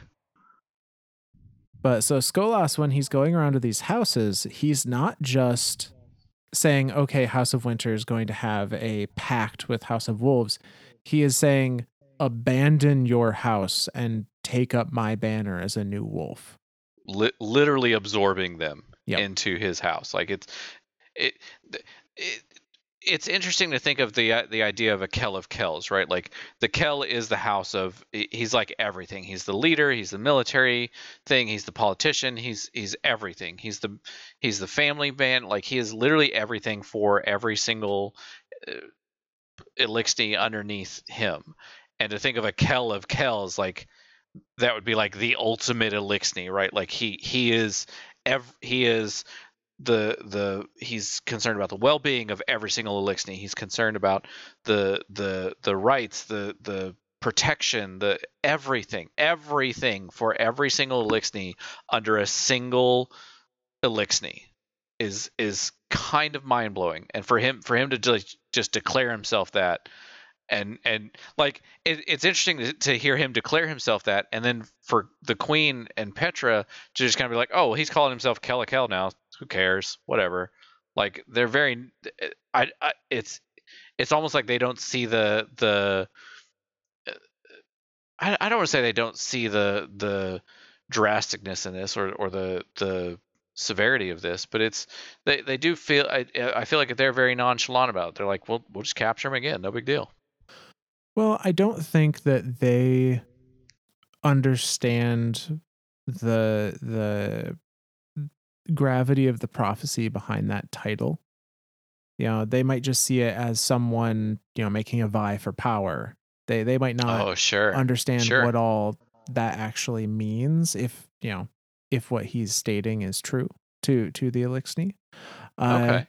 And I think there's a good amount of evidence to suggest, as we'll see here, that even Skolas doesn't, he believes it, but he doesn't believe it blindly. So what I mean by that, with the House of Winters, which he was successful in converting a large number of them over to House of Wolves, we got to remember House of Winter after VIP 2014 was left without a Kell and without an Archon, essentially leaderless. Yeah. So for Skolas to come in and present himself as a new leader, if nothing else, was probably very appetizing, just to have stability, just to have a consistent source of, you know, direction. Yeah. But that's not the case for all the houses. And we'll see that Skolas doesn't take the same approach with all of the houses either. Skolas identifies the House of Devils as actually having formed a new shaky leadership. And the Devils and the Wolves, I don't think really get along. Oh. And so rather than try to go himself and negotiate with the House of Devils, Skolas instead sends the Silent Fang, which were his assassin force from the Reef War. He sends the Silent Fang to assassinate the leadership of the House of Devils in order to, after they're gone, come in and, you know, use that power vacuum to his advantage. Yeah. That's I don't want to point out similarities again, but somebody during World War II or the pre-World War II did the same thing to take power. So we see this as the Guardian, you know, Petra and Varix learn about this plot to decapitate house devils so that he can take it over. And Petra is very familiar with the Silent Fang via Oh the yeah. fights during the Reef Wars. And it was, I believe it was the leader of the Silent Fang that raised Amethyst, which killed her sister. Yep. So she's got a vested interest in seeing the Silent Fang not succeed. So she and Varix advised the Guardian to go to the House of Devils and somewhat surprisingly offer them a certain amount of protection. It's not necessarily that we come down and go to the devils like, hey, we're gonna fight on your side for the next like 2 hours, and then we're leaving and we're enemies again.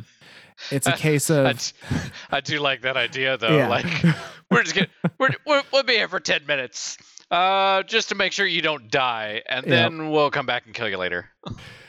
But instead, it's a case of the House of Devils knows Skolas is coming after them, and they have actually booby trapped all of their strongholds, like just all over the place, mines and the laser bomb, the tripwire bombs, and all over the place during this mission. And as you're going through, you're essentially in a race between you and the Silent Fang to see who can reach who can reach, if we can reach the Silent Fang before they reach the devils. And thankfully, the Guardian is successful in doing so. We eliminate the Silent Fang, in the process protecting the House of Devils, because we don't want them to be unstable. We don't want them to be in a position where Skolas can swoop in and add them to his house. And so in a weird way, we defended devils to prevent a greater threat. Yeah, that's definitely a way to look at it. So Skolas continues his plans, though. So he understands, okay, House of Devils didn't work out. Rather than try and go for them again, he's going to move on to another house. And this time, he moves on to the House of Kings. And Kings, he doesn't have the same rocky relationship with. So he decides instead, let's send an emissary to the House of Kings and try and, talk to them and get them to join that way. But Skolas isn't going to go himself. Like I said, he's going to send an emissary. Sure. And so our Guardian, again, this meeting is learned of by Petra and Varix, and they direct us to go to the King's territory in the Cosmodrome, I believe. We fight through the King's stronghold and kind of bust the door down on what is a meeting between two of the House of King barons and a baron of the House of Wolves. I remember this fight too. You literally you come into this room and there's 3 big old captains at a table, and you kick their teeth in. Yep. We do what we do best. We leave no one standing. That was a hard one on heroic. That was because that room, that's another like small room fight there where like there's not really a lot of places to go and there's just constantly enemies spawning. Like I remember this room. I remember that fight. Oh man. Okay. So we we get in there and we decide that the best way to handle the situation is to just leave no one standing. So the Guardian is successful in killing both of the barons of the House of Kings as well as the baron of the House of Wolves. What do they say in the Marvel movie? Kick names, take ass. Yeah. Effectively denying Skolas the King's support, because with this group he's had a tentative relationship with, not aggressive, but they're not supportive either. It's now been shown that he can't even defend a meeting between the two, so they're clearly not going to ally themselves with him. Yeah.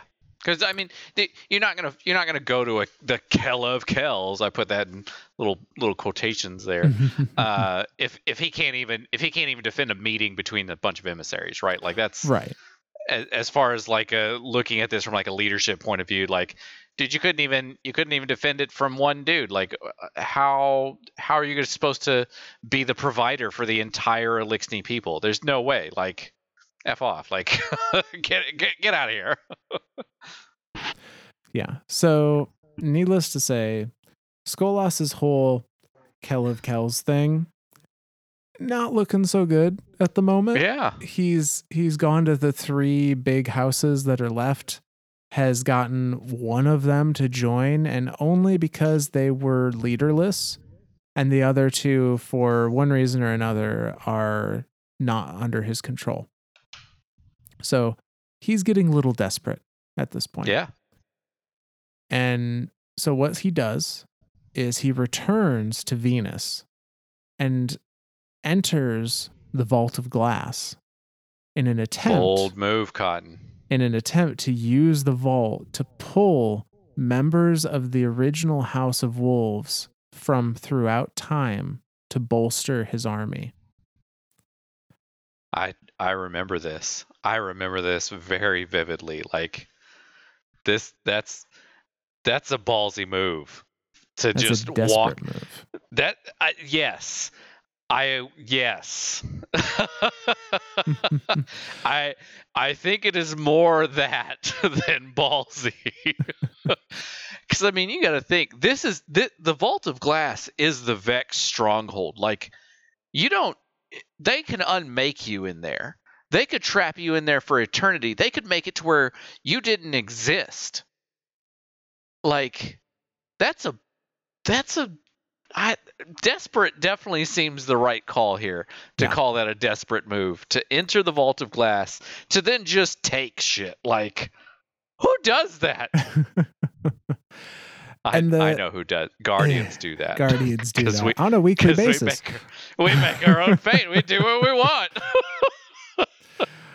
But it's worth noting, though, that he's successful, at least to some degree, because as our Guardian arrives to try and, thwart this new plan, Skolas is starting to bring in members of the House of Wolves from presumably other times.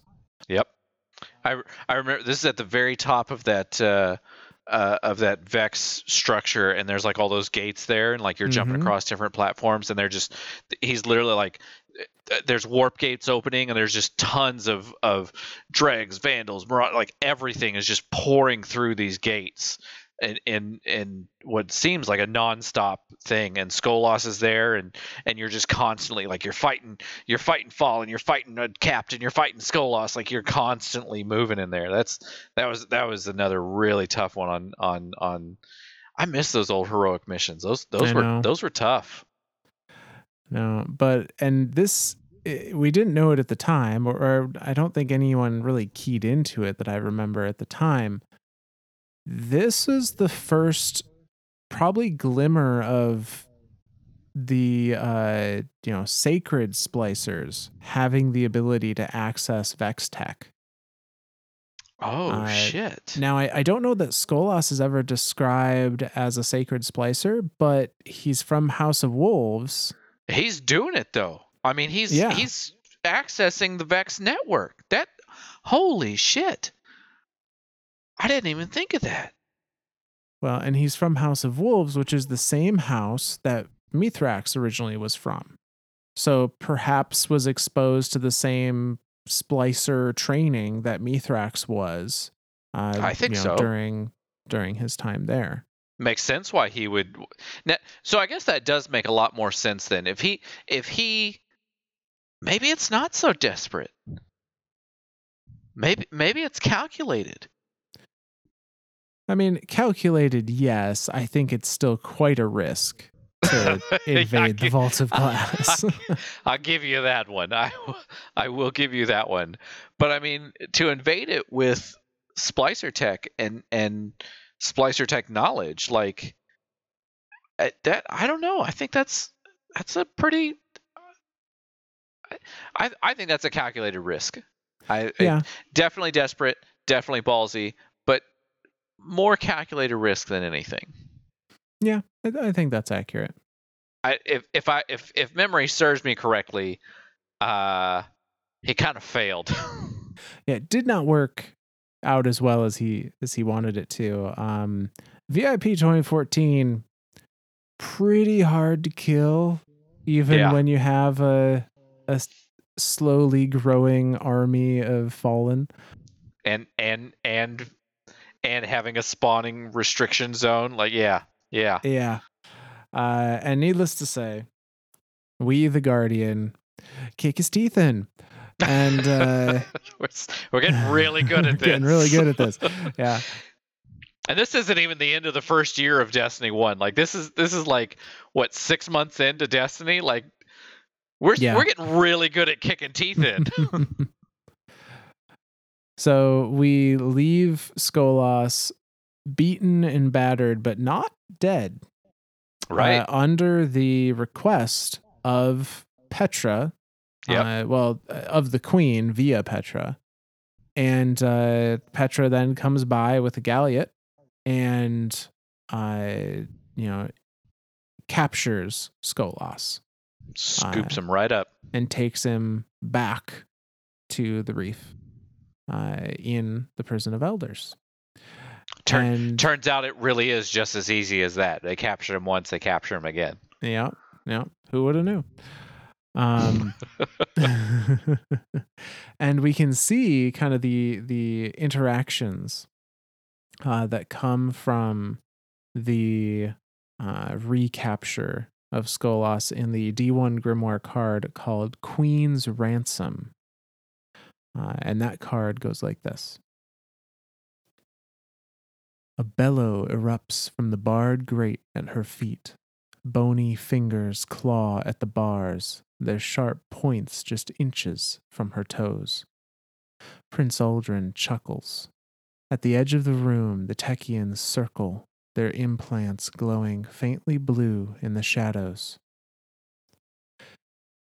He's been amusing since Petra bring him, Varix injects, practically purring with glee.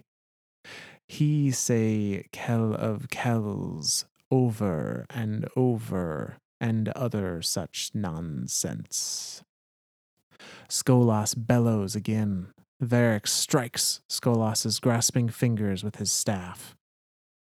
The queen's expression remains mild. She looks down her nose at the glowing eyes burning in the shadows beneath the grate. Skolas falls abruptly silent, and then a low, soft growl, almost like a whine, escapes from the cell below. Varix's mechanical hand clicks as he snaps them together in surprise. What's he? Begins Aldrin. Varix interrupts with a burst of guttural clicks directed at the grate. The queen does not react. What did he say? He says, Varix hisses under his breath. He makes no sense, my queen. He speaks of light snuffer, dark binder.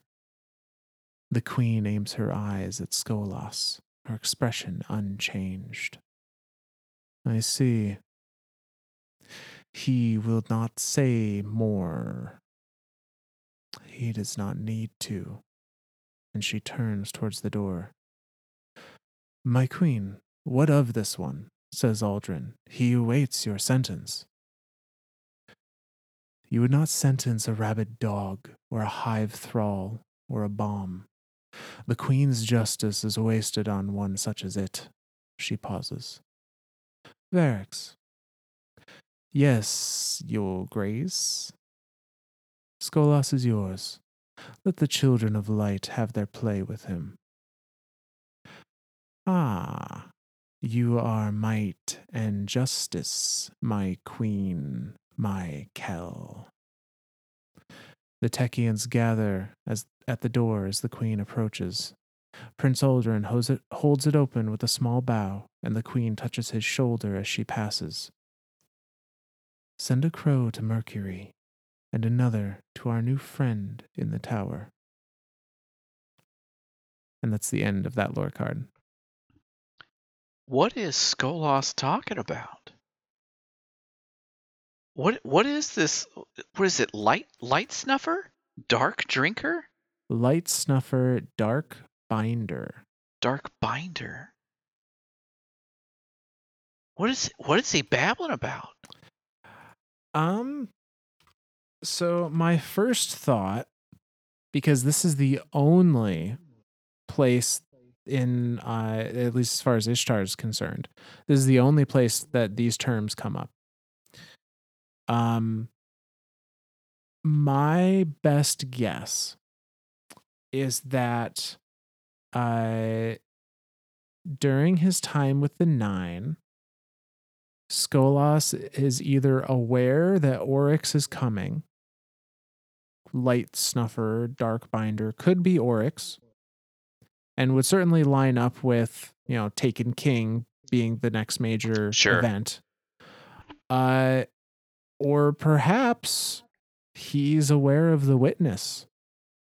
We don't know what he saw or experienced when he was with the Nine. So maybe? Por qué no los dos? Yeah. Yeah. A little bit of both. That's just like, on the surface, this just seems like the ramblings of a madman. Like, right. He's thought himself Kell of Kells. He's tried to rally these houses. He's been thwarted left and right. He gets recaptured. I mean, it could have been, he could have seen some shit in the Vex network. Like, who knows what he saw while he was screwing around in there. He could have seen some shit with the Nine. Who knows what he saw when he was with them.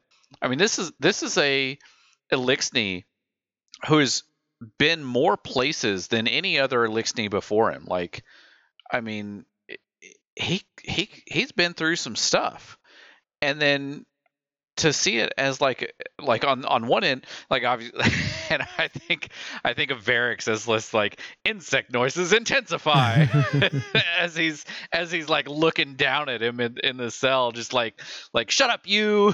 And he's to bring up these terms, like, maybe he did see Oryx coming, because you're right, like, that would have been the next thing would have been the Dark Below. Or no, was, and I always need reminding of this. Did Dark Below come first, or did House of Wolves come first? I'm fairly certain Dark Below was first.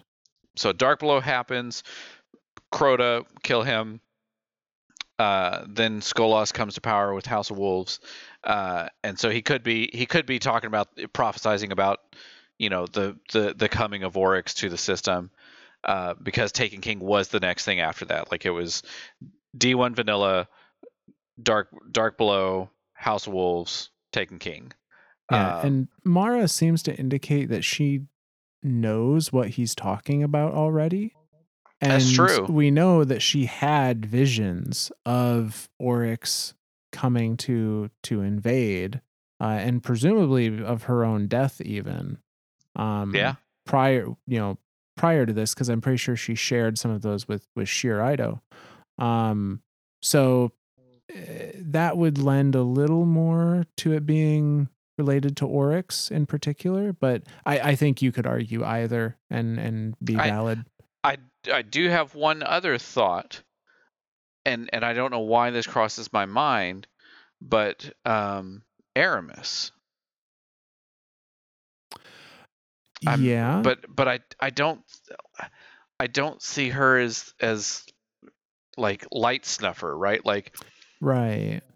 And Aramis at this point in time would have either been either on a pirate crew or just a member of the House of Devils.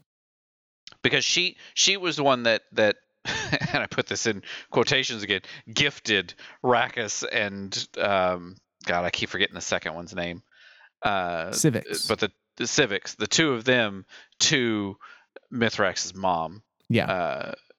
So I mean, she there was an interaction there, and then she just presumably just isn't mentioned. I mean, she just kind of like blips out of existence. She's not mentioned again until obviously way later. Mm-hmm. But yeah, like it I don't know. Maybe I think you're right. I think the only two things that it does make sense to be would be Oryx or the coming of Oryx or the coming of the Witness. One of the two. Yeah. That would be my yeah. It'd have to be one of those two. Yeah. So the House of Wolves uprising has been quelled. Skolas Boom. is in custody within the prison of elders, to be left to the devices of the children of light, of the guardians, I as was a I was trying to plaything. say we get to fight him once a week after that. We There's do. He's essentially not. He's a raid boss without the raid, kind of in game. it's a dungeon boss. That to Yeah, me, yeah, yeah, yeah. the Prison of Elders was the original dungeon of all of Destiny. Like that, and the players of D2 now think of, oh, Prison of Elders, that's just a strike that we do, the Warden of Nothing. No, the Prison of Elders was like this 3-man activity that you used to do in D1, and it was like an escalating thing. Like I want to say there was 3 or 4 different levels of it, and like the first one you went into the different rooms, like the room that you come across where it's like Cabal and Vex in the Warden of Nothing strike, and there's like the 3 bombs you have to defuse, and they're like dismantle mines, yes, like that was the whole thing there. Like there's a bunch of different rooms in that area, and then that pit that you drop back down once you finish so many waves, you drop down the pit and there was loot down there. And that was the whole thing with like that with the Warden of Nothing, where it's like, haha, the trickster left you a joke, haha. It's this like throwback to D1 of the Challenge of Elders and the Prison of Elders, which was again, in my opinion, the original dungeon. You went in as a 3-man. I think Skolas specifically, you had to have a 3-man team. Yeah, it You was not couldn't match made. Yeah, you couldn't queue up for the Skolas one, but like the lesser levels you could queue into, because I remember queuing into those um, on a weekly basis. But then like the Skolas one itself, you had to get a group of 3 together, and then you went through the different levels and you fought Skolas, and it was I think of that as the original dungeon. Yeah. No, I think that's pretty accurate. So there's a few other things that happened though at the tail end of the House of Wolves expansion here. The first being that the House of Wolves, the remaining members of the House of Wolves, um, didn't necessarily just want to leave their Kel stuck in the prison of elders. So what they did was they took a page out of House of Winter's book, and maybe this is the members of Winter that defected to Wolves. They hired Tannix. God Uh, dang it.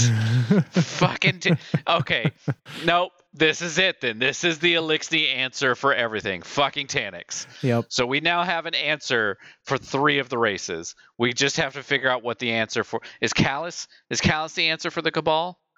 Is that Maybe. or is there a better answer? I don't know of an answer for the Cabal other than just fight through it, headbutt your way through it. Drink the But seas. something. We drink the sea, we eat the mountains. Like, yeah, okay. Yeah. That's yeah. So they use the universal Eliksni problem solver here, the remainders of the wolves, and they hire Tannix, specifically in this case to steal artifacts from the Hellmouth, to attempt to bring the House of Wolves some source of power that will allow them to break Skolas out. Is the thought? Seems like they wised up since the last time, because last time they told him to do something, he just brought him the pod and was like, deal with it. Sucks to suck. They're like, okay, smartass, we got you this time. Go find us other things that are going to give us power to get him out, and then we'll go get him out ourselves. Yeah.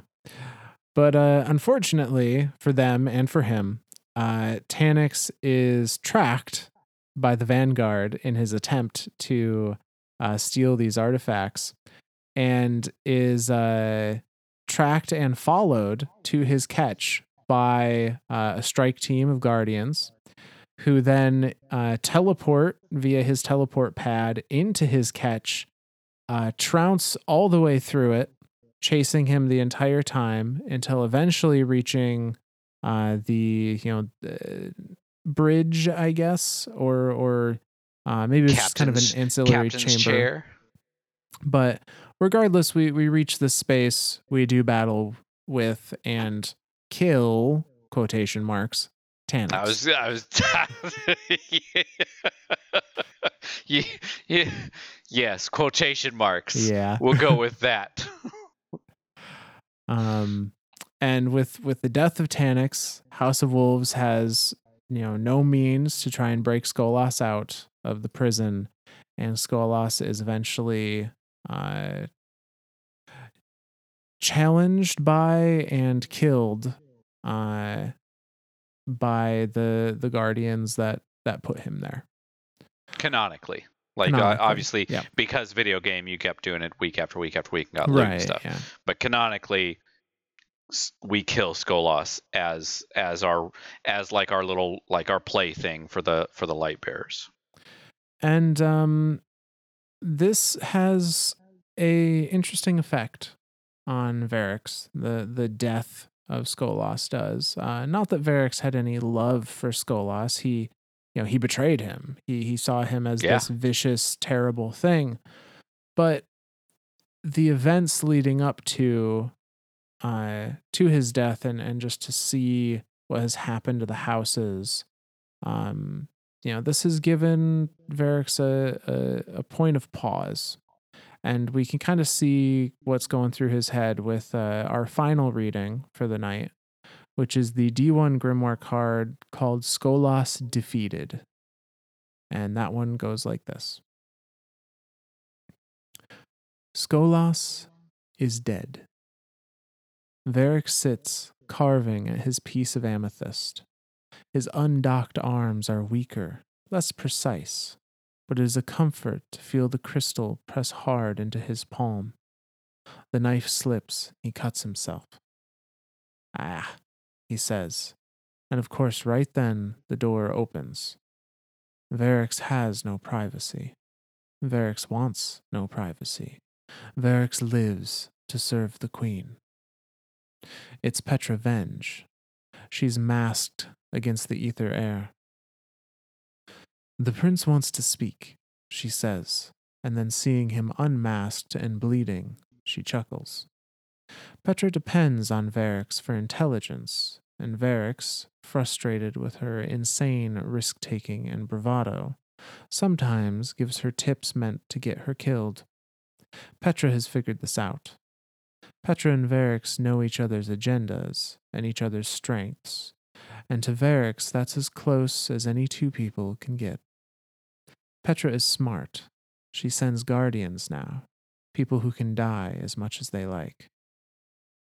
You slipped, she said. Varix holds up the amethyst in his bleeding hands. It's a reef gem. I wound myself, he says, to make this more beautiful. She stares into the gem with a distant, awoken eye. What does she see? Varix knows she has visions, and he knows those visions haunt her, drive her. The awoken are twinned to powers that terrify Varix. He'd dock himself again before he'd let the queen's witches near him, the witches that raised Pt.3. The unfairness of it makes him want to roar. Why does everyone else have this patronage? Why do the Hive have gods and the Vex have sprawling time-bent minds and the Cabal have endless reinforcements? Why do the Awoken whisper to the stars and listen for the whisper back? The voices from the Jovians, the song in the dark? Why do the Guardians get the great machine's blessing? Was it like that before the whirlwind? Where were there fallen heroes crowned in ghosts who strode in the battlefield fearless and full of light? Why do they tell stories about reclaiming the lost glory of humanity, and no stories about the lost glory of Varix's people? the house of judgment that once kept codes of dignity and law. Why can't the fallen have that strength? But no, that strength is not for them, not for Varix. Just this bleeding, sad pragmatism, just Dreg's strength, barely hanging on. The alternate is Skolas's strength, fighting together, raging against extinction. But look where that's gotten the species. The House of Devil's Prime is dead. The House of Winter's leadership devastated. The poor exiles trying to claw out some security against the hive. In the last few years, the fallen have lost so much, and everything is escalating around them. There are gods and powers converging on this system. Old machines waking up, old bones whispering flatteries. They need a new way. Put your mask on, Petra says. The prince gets sullen if he's kept waiting. Not like us, Varric says, oh so mild. The wound on his hand will heal. His work in the prison of elders, setting up the trial by combat, building an audience and relationship with the reef's scavengers and armories, will bring him a little closer towards rebuilding the House of Judgment. Skolas's fury has guttered out. The fallen may yet accept peaceful, lawful rule. They may yet survive. They'll hang on. We're very patient, yes? Petra looks down on him with pity and contempt and a strange fondness. And Varric dons his mask. And that's the end of that lore card. The fallen will survive. They always do. Yeah. It's kind of like, I mean, he says it there, like the hive have their gods, the cabal, endless reinforcements, the vex, the timelines, the humanity. They have the great machine, they have the light, they have guardians. Like, they've reclaimed their humanity, they've reclaimed golden age stuff. Like, where's our win? Where's the win for the Eliksni people? Like, are we just doomed to fail forever? Like, that's just, man, that's a kind of a sombering moment there, right? Like, Mm-hmm. Sombering. I don't know, both. Yeah, It's just a the bit yeah, that stuck out for me most was his thought that, the humans have this desire, uh this want to return to the glory of their great golden age. yeah. And none of the Eliksni, none or the humans or any of them ever talk about wanting to return to what the Eliksni have lost. None of them. Oh my They tell gosh. stories about Reese. But they never talk about returning to it. It's all Right. about, how do I claim power for myself? How do I become the Kell of Kells? How do I, man, for a lone house, for a lone house judgment guy, that's got to be like, that's got to be hell. Yeah. Like, nobody even cares. No, none of the Eliksni people even care to return to the Golden Age. They just want their great machine. They just want their whatever. Like, and like, all the fighting throughout all this time in the Soul System. Not once have they like tried to like go get the great machine or anything. Like, they fought humanity because humanity's underneath it. But it I don't know, man. It just, they all just talk about just greatness for the sake of greatness. They don't even talk about returning to a time of greatness. Man, that's a, jeez. Saying with the somber notes in mind, there's a dark shadow on the horizon that we will talk about next episode. Ooh, spooky. Okay, all right. Um, Man, man, I need a beer after that. Holy cow, that was a rough one to end on. All right. Well, we got shout outs. I do have one in mind that I wanted to mention before I forget it. Uh, Somebody had tweeted us about the idea of like um, lawful growth disorder return to law, Oh, yeah. referring to the Eliksni people, and I'm kind of seeing that now, right? Like law. I can't remember who tweeted it to us, so I apologize I'm bad with names. That's just all there is to it. No, I can look it up here. Because I remember seeing that one. You look it up, and I'm going to go into the idea of this. Yeah. So it's that idea of like there was lawfulness, Reese, and the peacefulness of Reese and the golden age and all that stuff. Then, or sorry, the peacefulness of Reese. Then growth, the great machine shows up, and there's this golden age. There's this tons of growth and tons of expansion and everything like that. Then disorder, the whirlwind, which is and the whirlwind and the long drift and the time afterward. Like I think, as far as storytelling right now, in the history of the Eliksni, we are still in that grief period, or we're still in that like disorder period or destruction period. That's like there's not really any type of lawfulness or happiness going on. And so I know eventually, looking at D2 right now, the current state of the Eliksni, they're kind of back in this lawful state, but we're definitely still in that like that bad time, you know? Yeah, things are not going well for them. But that tweet came to us from Darren over Okay. on our Twitter. That full tweet was law being order was the first step. Second step was growth, learning and building. And the third was destruction, corruption and war, which then leads back into law and restarts the cycle. And yeah, I think that's fairly accurate to what Yeah. we've been seeing with the Eliksni. I would say it seems like the step 3, corruption and war, is taking a lot longer than the others for them. it's kind of like the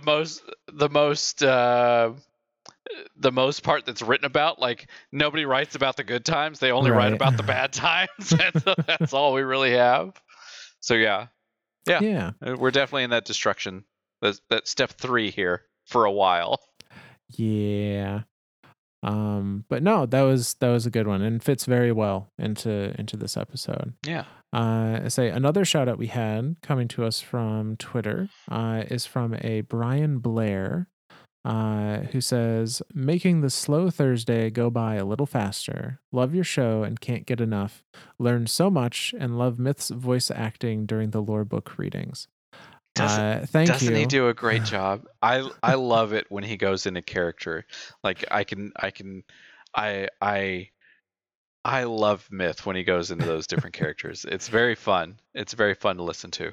Well, I'm glad you guys enjoy it because I still think it's awful and will actively like skip over those parts when I'm editing unless I know there's something I messed up. So I tell you what, like if you get down a really good barracks, like you get the insect noises intensifies really good, then you know you've hit next level. Yeah. No. I say a more general shout out that I wanted to do, since we didn't have any other personalized ones this week, which is fine. But a generalized one, on Spotify, we, as of today, the time of recording, just hit 100 Spotify reviews, with our overall rating being a 4.9 out of 5, which is Get the fuck out of here. insane. So thank you. That's awesome. That's 100 reviews at a 4.9. Shit. I don't have words for that. I know. So thank you very much for thinking that highly of us, and Absolutely. say we hope to keep living up to that expectation. Yeah. Hell yeah. All right. Well, I guess I'll throw a thanks out. I don't really know who to. Do I thank Skolas? Is that the play here? No, we likened him to Hitler earlier. That's probably a bad idea to thank him. Maybe thanks to Petra for recapturing. I don't even know who to thank. You know what? Screw it. We'll thank Varix. There you He's go. just out there doing the Eliksni thing, hoping for a better time for his people, and just wait until the day comes. So you know what? Thanks, Varix, for being true to your people and keeping a stiff upper lip and thinking forward to the future, hopefully. Yeah. Yeah. Yeah. That's my thanks to Varix. Absolutely. All right. Well, Myth, you want to throw out our usuals? Yeah. So I say for anyone that is our current listeners, you know, if you enjoyed what you've heard tonight, please go ahead and leave us a rating on your platform of choice. Rate us what you think we're worth. We always appreciate that, as well as spreading the word to others that might enjoy our content. Um, if you leave a review that has text on it, you may hear yourself in a shout out here. Or if you happen to reach out to us via our Twitter, which is just at Myths and Stories, spelled the same as the title of the show, we review those as we can, and we like to talk about those here too. Be it just a kind word or a question or a theory or whatnot, we like to discuss those here. Or even a clarification. We had somebody remind Yes. us that that scurvy is not the final boss. That it's actually II is the final boss of Catch Crash, and scurvy is the guys you summon.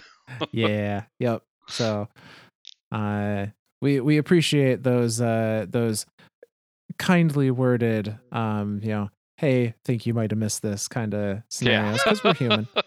uh yeah, so absolutely. we appreciate all that. At the time of release for this episode, it will be the day after, so I will also wish everyone you know a happy Halloween, or as Ido says, a happy halls between. The uh, halls between. I love Ido. She's so innocent. She's wonderful. Yeah. But All yeah, right. Well, anything else, Myth? that's it. All righty. Well, then from all of us lore nerds to all of you guardians out there, we'll see you next time.